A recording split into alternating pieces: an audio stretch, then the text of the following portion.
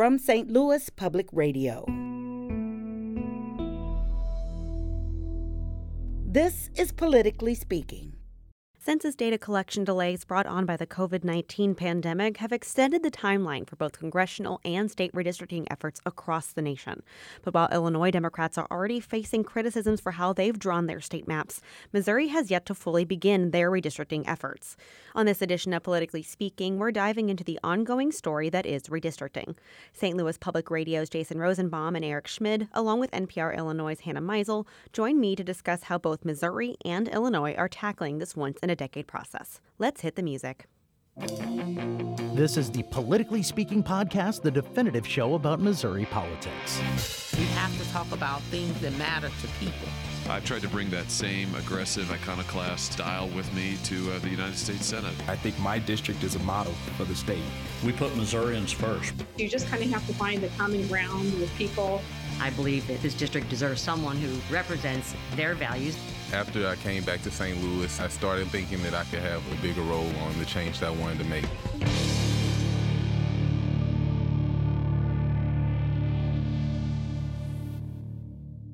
And welcome to Politically Speaking. I'm your host, State House and politics reporter Sarah Kellogg.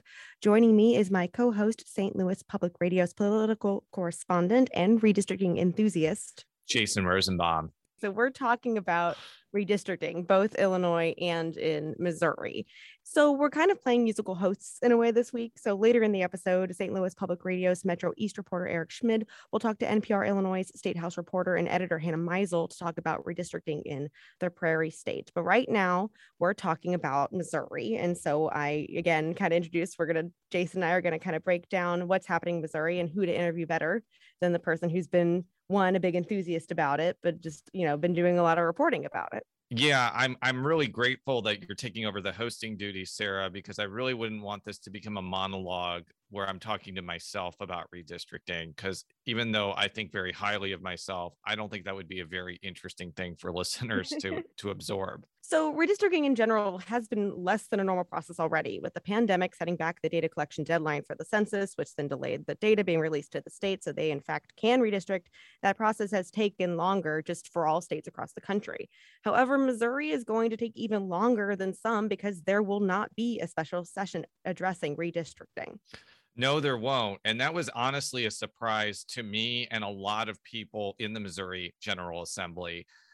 Governor Parson had said earlier this year, after the legislative session was over, that he was wary of calling special sessions where there was not a deal beforehand. So that's why there was a special session on renewing a critical tax that funds the Medicaid system, because there was some semblance of a deal beforehand. And had there not been action on that, it would have been disastrous for the state's healthcare system.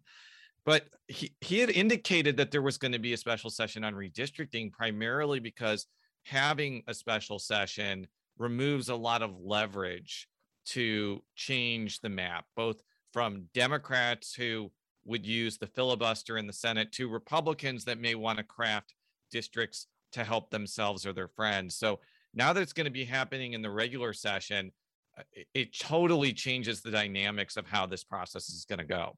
And so what was the benefit of having a redistricting special session?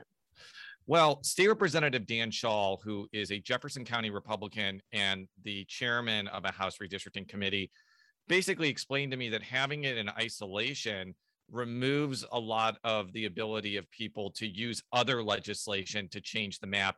Here is what Representative Schall told me soon after Parson announced his decision on the special session. One of the challenges we're going to have is remaining focused on something that's very important to the people of Missouri, and that's redistricting.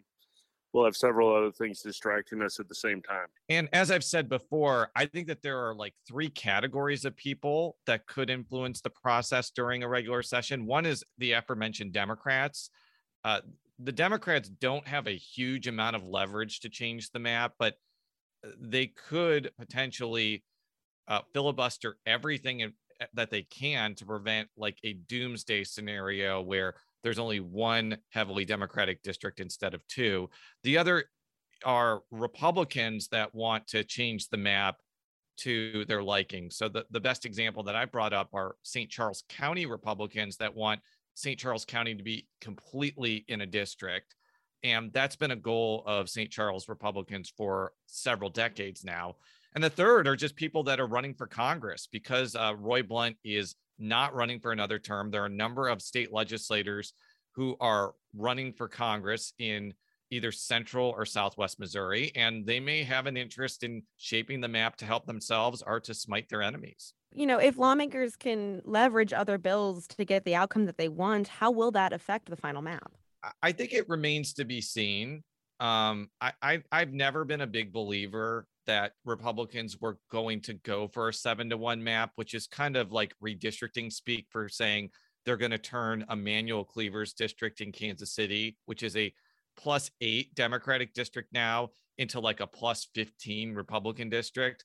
I don't think that's going to happen because that would make the surrounding districts less Republican and prone to be competitive in a wave Democratic year.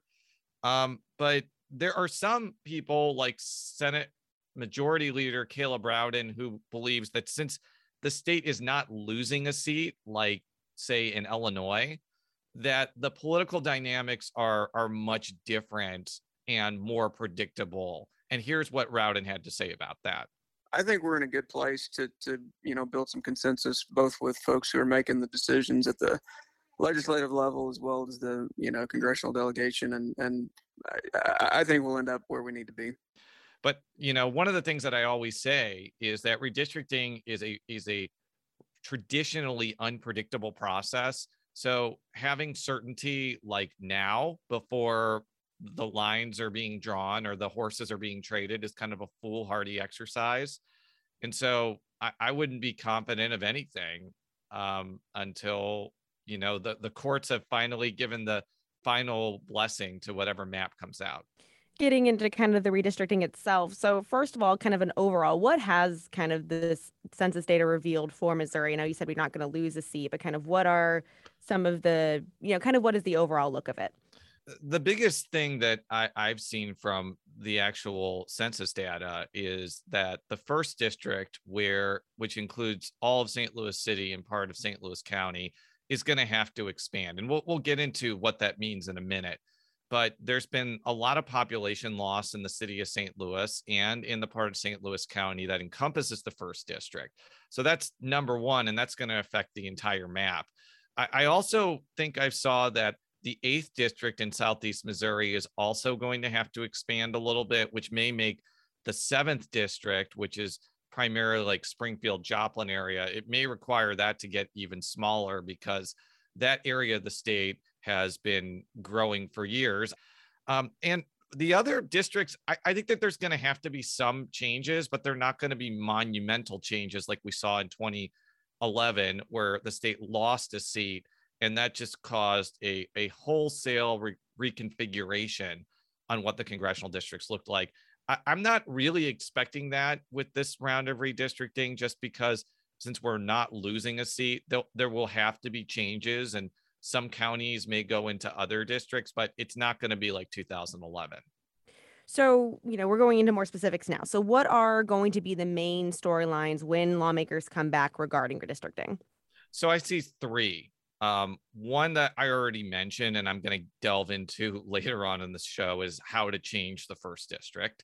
The other is how to change the second district. I think that there's going to be an internal conflict among Republicans about whether to add more of St. Charles County into the second district, which is currently held by Congresswoman Ann Wagner, or add more of Jefferson County into the district. Or maybe you do a little of both. But I think it's going to probably be one or the other, just because of the way the redistricting works. The other is whether Republicans will decide to do a 6-2 or 7-to-1 map, and whether to keep Emanuel Cleaver's district as a fairly safe Democratic district, or basically make it impossible for him to win re-election. I've mentioned this on other shows, but I really need to hammer this point home as much as possible. Yes, Emanuel Cleaver is an African-American congressman, but no, his district is not a minority-majority district, and there is nothing stopping Republicans from turning that into a very Republican district if they want to. So you recently wrote about the historical conflict between white and Black Democrats in the 1st District. Can you elaborate on what you found? This is one of the most interesting redistricting stories in Missouri politics that not many people really like to talk about openly. And that is that there has been this simmering resentment and conflict between Black Democrats and white Democrats in St. Louis over the fact that the 1st District is a minority majority district. For many white Democrats, they see the 1st District as a classic example of racial gerrymandering, where you pack as many African Americans who overwhelmingly vote Democratic into one district, which would guarantee that a Black congressman is continually elected, and then make the surrounding districts more Republican. As Yuri Rudensky of the Brennan Center, a left of center group that follows redistricting policy, said, this doesn't always turn out good for African Americans. It is important for Black communities, particularly in the St. Louis area, to receive effective representation. Whether or not Black lawmakers need to create a political alliance with Republicans in order to make that happen is a different question. On the flip side, though, a lot of Black Democrats in St. Louis see white Democrats as openly hostile to their political aspirations. And oftentimes, white and Black Democrats have markedly different policy goals. And as State Representative Lakeisha Bosley told me, this is about more than just a map. This is about representation for a historically disadvantaged community, in this case, African Americans in St. Louis. As a African American woman, I think it's imperative to be able to see representation. Like, you need to see yourself in these positions. And not only that, you're bringing a different voice of someone who's come from the areas of, we talked about, underserved all the time. This is an interesting philosophical question, but as I mentioned before, because the Voting Rights Act really makes it difficult to substantially reduce the Black population in a congressional district, it's not going to happen, even if Democrats wanted it to happen. And even if the VRA wasn't there, Republicans have every incentive to keep the 1st District the way it is, because it's going to make places like the 2nd District more Republican. So the 1st District, the district we're talking about, that is Cori Bush's district. So, what does she think about all of this? So Cori Bush defeated Congressman Lacy Clay, whose father, Bill Clay, was very open about talking about his working with Republicans to get the 1st District up and running. And Bill Clay had this mantra that he did not say originally, but he popularized: there are no permanent friends, there are no permanent enemies, only permanent interests. What Cori Bush told me is that there are benefits to the 1st District being a minority majority district or a minority plurality district, but she doesn't have a lot of trust in Republicans based on their actions in other states and their actions in Missouri. Here is a clip from my conversation with Congresswoman Bush. Republicans in the state legislature, are in control of this process, and that gives me a lot of concern. The anti-voting laws we've seen passed by Republican state legislatures across this country, like, just look at the unfathomable extremist laws that have been pushed in Texas, very recently. Those have been devastating for our democracy. And after the unconstitutional push to block voter pass Medicaid expansion, I'm extremely concerned about the anti-democratic tendencies, and I'm calling them anti-democratic tendencies of the Missouri Republican Party. So the fact remains, though, that regardless of what Cori Bush may want or may not want, she's not going to be driving the train on what the 1st District looks like. It's going to be Republicans, and it's going to potentially be African American Democrats that may want to run against Cori Bush one day.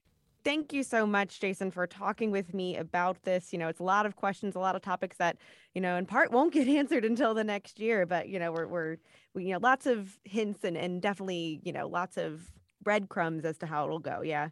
Definitely. And I'll be back later in the show to answer your questions. Now it's time to talk about Illinois. We'll be right back after this break. And we're back on Politically Speaking. I'm joined now by St. Louis Public Radio's Metro East reporter, Eric Schmid, and NPR Illinois State House reporter and editor, Hannah Meisel. And so we're moving on from Missouri, where the map-making process has yet to start, and now to Illinois, where the maps have been created and updated. Eric, you have questions for Hannah, so let's get to it. Yes, I do. This redistricting mess, I think it's a mess that's been going on in Illinois. First off, is that a good way to describe it, a mess? It is a controlled mess, but messy nonetheless, for sure. I think from that, so Democrats, they passed a redistricting maps. They passed new maps back in June or before a June deadline. Why did they pass new ones? Well, so it was always expected that the Democrats would come back and pass new maps that were based on actual census data because, Democrats didn't want to give up their political advantage by waiting for the census data, which of course was delayed by COVID. And so they used what's called American Community Survey data. And they promised that it wouldn't be very much off from actual census data. But by the time that data did actually come out in mid-August, turns out it was pretty off. And not everywhere, but in certain key districts, the difference in population between the most populous district and the least populous district under the maps passed in May was about 30%, which is way, way beyond the 10% limit that's allowed by the Supreme Court. And so, again, I always knew they'd have to do it, but it was more of an emergency than I think anyone could have predicted.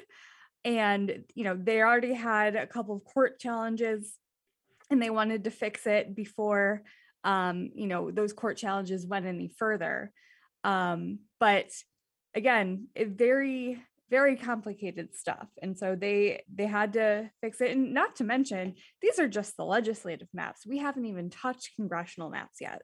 My biggest question, I think, coming into this is there are already federal cases that are going on. You have Republicans challenging in federal court. You have a Mexican legal defense fund also challenging. And these cases were filed based on the maps that were passed back in May. So how do the new maps affect those cases?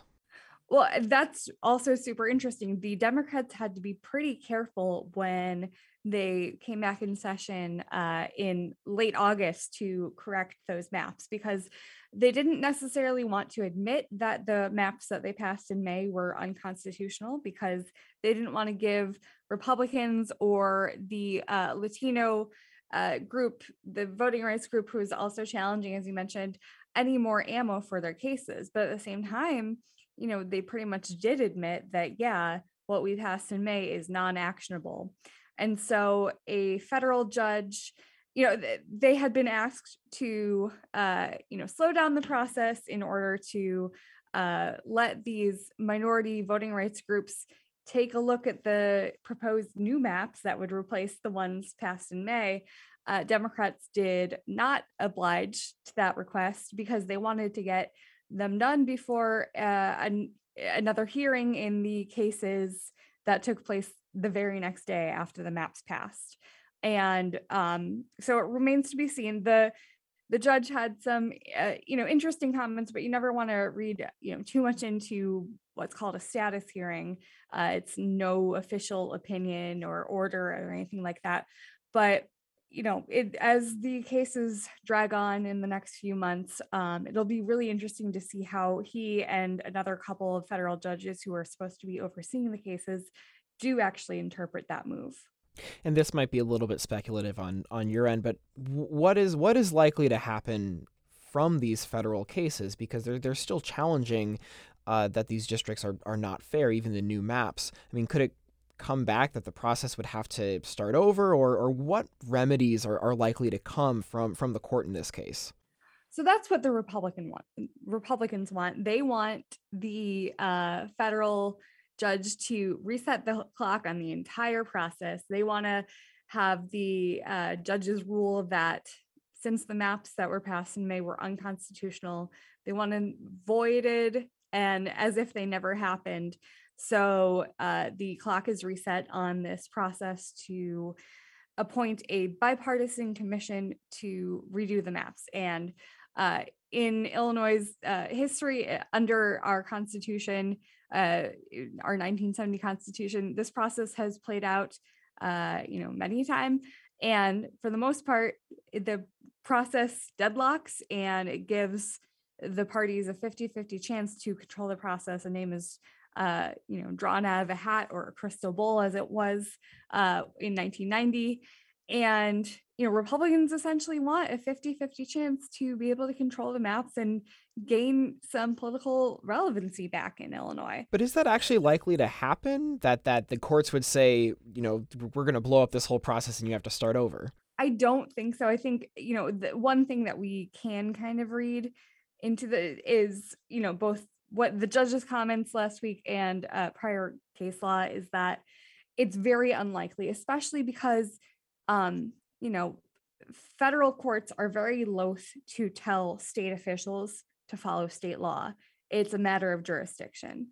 But, what the Latino minority voting rights group wants is for the process to be taken out of Democrats' hands and to be controlled by a panel of judges, a special magistrate, what have you, anyone but the lawmakers who are in charge or have been in charge of the process so far, because they feel as if, especially after the new maps, they feel as if, sure, Democrats went back and they fixed the population issues. That was more of a low-hanging fruit. But they and a group that represents African-American voters and other voting rights groups, they say, wait, these maps actually represent our communities even less. We are given even fewer districts, to represent our communities than we've had in the past 10 years. And so that does create another constitutional challenge for Democrats. But I don't think that they're going to come back and redo the legislative maps a third time. I guess that remains to be seen.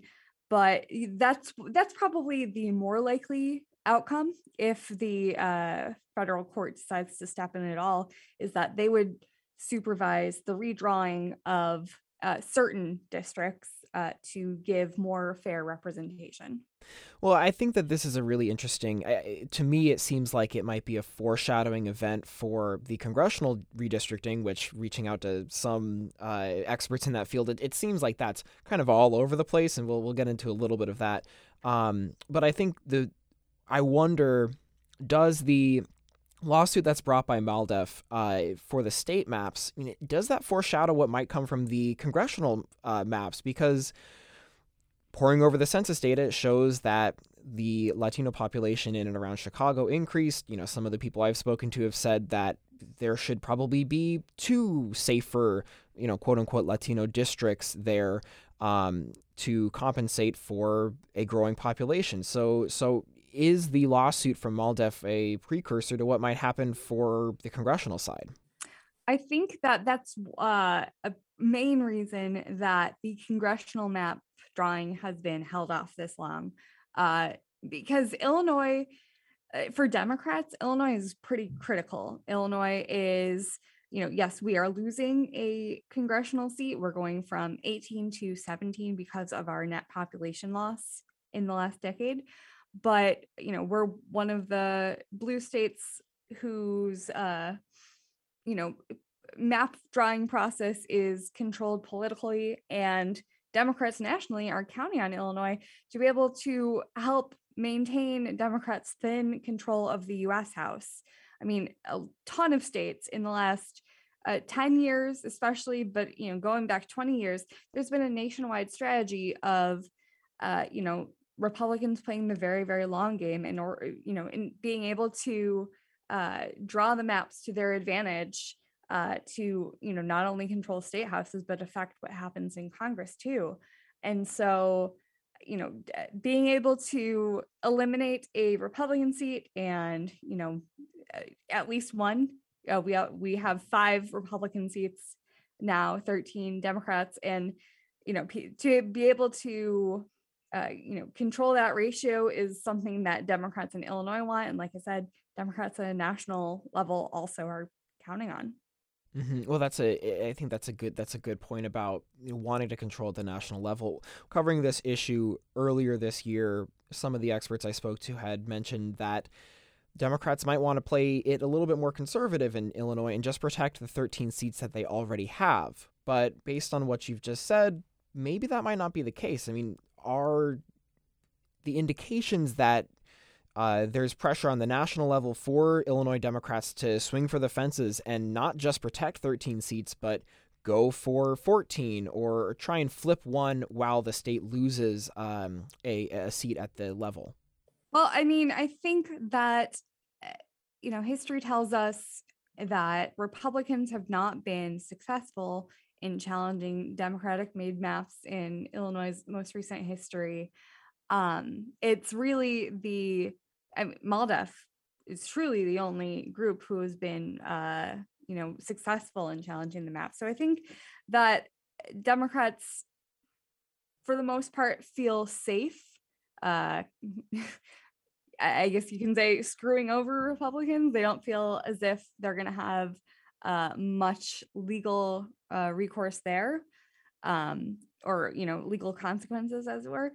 But they want to be more careful, as you said, around those Latino districts, because not just in Illinois, but most of the country, due to just natural population growth and the way that immigration has been going, but also a change in how the census asked this question. We saw a ton of growth in Latinos in the nation, and so it's a group that Democrats want to keep in their pocket. But we did see, this past fall in the 2020 election, we saw, I want to say something like 30% of Latinos actually vote for Trump. And so it's not a group that Democrats have the strongest hold. They don't have the hold that they thought they did. Well, that is Hannah Meisel from NPR Illinois. Thank you so much for joining us. I am going to hand it back over to Sarah and fade into the background.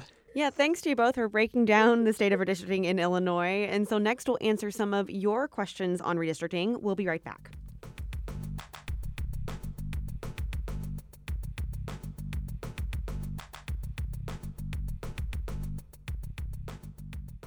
And we're back on Politically Speaking for the question and answer portion of the show. I'm joined by St. Louis Public Radio's Jason Rosenbaum and Eric Schmid, and NPR Illinois' Hannah Meisel. We've been asking listeners what questions they have about redistricting, and now it's time to answer them. So the first question is more Missouri-focused, and so are the lines for MO1 and MO2 going to change, and what will the new districts look like? Jason, I think that's for you. The lines are absolutely going to change because, as I mentioned on the outset of the show, the first district has to gain close to 50,000 people. And everywhere around the first district is heavily Democratic turf. So by that logic, when the first district expands its borders and takes areas from the second district, it's going to make the second district less Democratic. Right now, the second district is basically a 50-50 district on a presidential level, even though Ann Wagner won her election over Jill Shoup by about 6 points. I was actually doing a little bit of redistricting gamesmanship with this great website called Dave's Redistricting. And regardless of whether you expand the first district into Northwest St. Louis County, so like the Maryland Heights area, or if you expand it primarily to Webster Groves or Kirkwood, either way, you're making the second district a +7 or a +8 Republican district. So, and the next question can be for anyone, and probably want to talk about Missouri and Illinois. So who will ultimately decide the final maps? For congressional redistricting, it will be the legislature and the governor. For state legislative redistricting, which we really haven't talked about much on this show, it's going to be commissions that have first crack at it. I'm not confident those commissions will come up with a map by the constitutionally mandated deadline, which means a bunch of appellate judges will get to draw the maps. And I know that those appellate judges are just overjoyed that they're going to have to be brought into the redistricting process. And in Illinois, We'll see with the legislative maps. We'll see if the federal judges let the maps stand, or if they're going to step in and say, we've got this from here. We'll oversee it, or we'll appoint a special magistrate to oversee that. But on the congressional level, they haven't even been drawn yet, and so we'll see again how many legal challenges that gets, and whether the legislature's ideas for those district lines are let stand, or if federal judges want to step in on that too. For Missouri, but we can talk about Illinois too. What recourse does and our listener used the word grumpy, political party have if they don't like the map? So for congressional redistricting, there will almost certainly be a lawsuit. There was a lawsuit in 2011 after that map was drawn. The problem that detractors of the map are going to have is if you look at the Missouri Constitution, the only requirements for congressional redistricting involve contiguousness and compactness. And there was a lawsuit over that exact standard in 2011, where you had districts that were, by all objective measures, not compact at all, and it was upheld. So I think that the bar to overturn a congressional map in Missouri is extraordinarily high. For state legislative redistricting, there are a lot more factors that go into districts. So I guess the recourse for that too will be going to like the Missouri Supreme Court if they don't like what either the commissions or the appellate judges have. And in Illinois, I think we're seeing what a grumpy political party does when they are unhappy with it. It's challenging based off of lawsuits, trying to get a remedy through the courts. In the case of Illinois, we're seeing them, a lot of the challenges have been on constitutionality, whether or not the maps violate like one vote per person clause of the U.S. Constitution. And we're seeing it on the federal level, most likely because the state courts would not be amenable to these kinds of arguments. And I think that it's the same thing. You can have groups challenge on lawsuit. You can file a suit and challenge it, but it has to be proving that the maps violate some kind of law, whether that be state or federal. And that's a high bar to prove in many cases. Our final listener question is there any indication or sense that decisions made in one state's congressional redistricting could impact decisions made in the other? For example, would Republicans in Missouri be more likely to pass an aggressive map if Illinois Democrats do it first, or vice versa? That is a great question. I think that Republicans will do whatever they want and use whatever pretext they want. But I do think, and I've said this before, I think that what's happening in Illinois just has killed this national Democratic narrative that gerrymandering only happens in Republican states. And they were trying to make that argument, especially in 2018, when Democratic groups spent millions of dollars here to try to change the redistricting process and insinuating that only Republican states gerrymander. And, I actually am amenable to the argument that Democrats shouldn't unilaterally disarm if Republicans are aggressively gerrymandering in Texas, Georgia, North Carolina, and elsewhere. But I don't really ever want to hear from Democratic groups again that it's only Republican states doing it, because Illinois has been doing this for years. And I think that Illinois Democrats have officially killed this narrative that only Republicans aggressively gerrymander. Yeah, it's interesting. Throughout this process, Republicans have loved to quote back what President Barack Obama said when he visited the legislature in 2016 to give a speech about, kind of our political climate. It was quite an interesting day, but part of his hour-long speech was dedicated to gerrymandering. But the Republicans don't get it quite right. Obviously the president did, chide Illinois Democrats for their aggressive redistricting, but he also said that, if it needs to be eliminated, but it also needs to be eliminated at, everywhere. And, the disarmament, argument is like, well, why would you, for the sake of good government, why would you give up your advantage when you know that policy is at stake? And so it's a really hard, emotional issue. It was really interesting to watch Democrats in May, because for so many weeks and months, they were pretty sterile about the process. In which I finally, I don't know if I should have realized this earlier, but, it was for the sake of protecting themselves as much as possible about coming legal action. But once they passed one component of the maps, which was kind of the legislative intent, and they were only debating on the kind of cold hard, like, these are the lines, these are the geographic dividing points, the arguments finally did get really emotional, and it was on both sides, and it was about identity, as so many things are these days, about political identity, about what kind of state, what kind of country we want to live in. But the other thing to your question, in the spring, a lot of the good government and minority voting rights advocacy groups were afraid that if Illinois set this precedent using the American Community Survey data to draw their maps instead of waiting for census data, that other states would follow suit. Back in the spring, I think states like Oklahoma, which of course is controlled by Republicans, said that they were going to go ahead and use ACS data. But I'm not sure that a lot of states have followed suit. So, the challenges to Illinois' legislative maps are kind of on new legal ground. This has never happened before. And I think some states who might have been, watching to see if they could get away with it, whether they're controlled by Republican Democrats, probably, very interested in the outcome of the Illinois cases.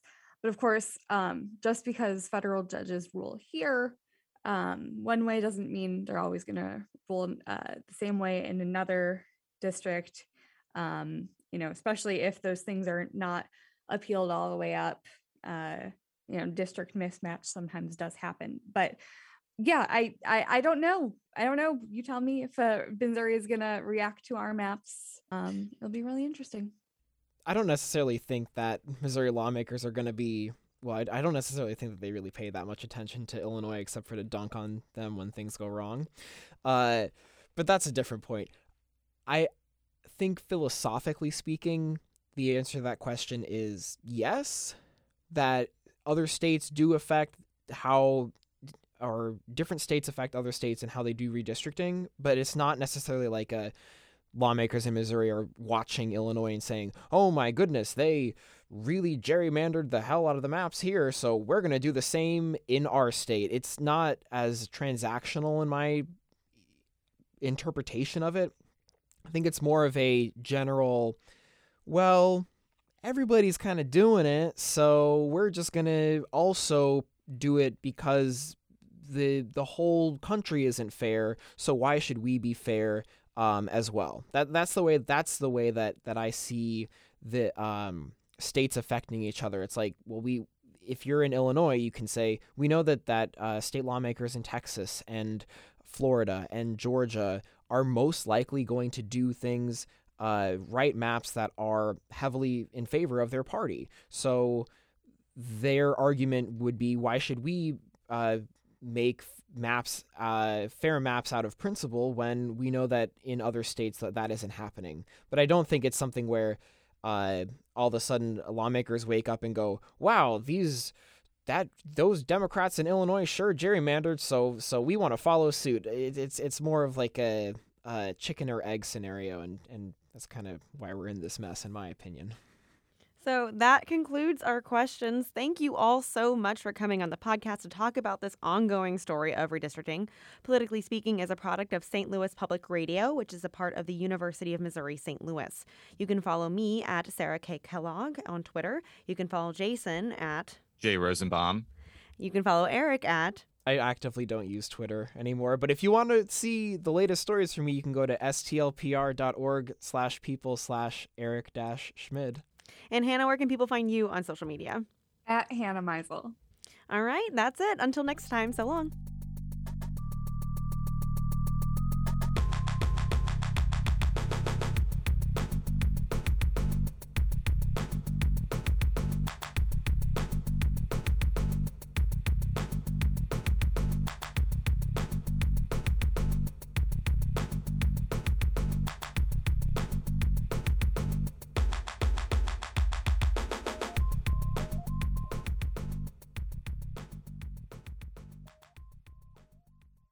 From St. Louis Public Radio, this is Politically Speaking.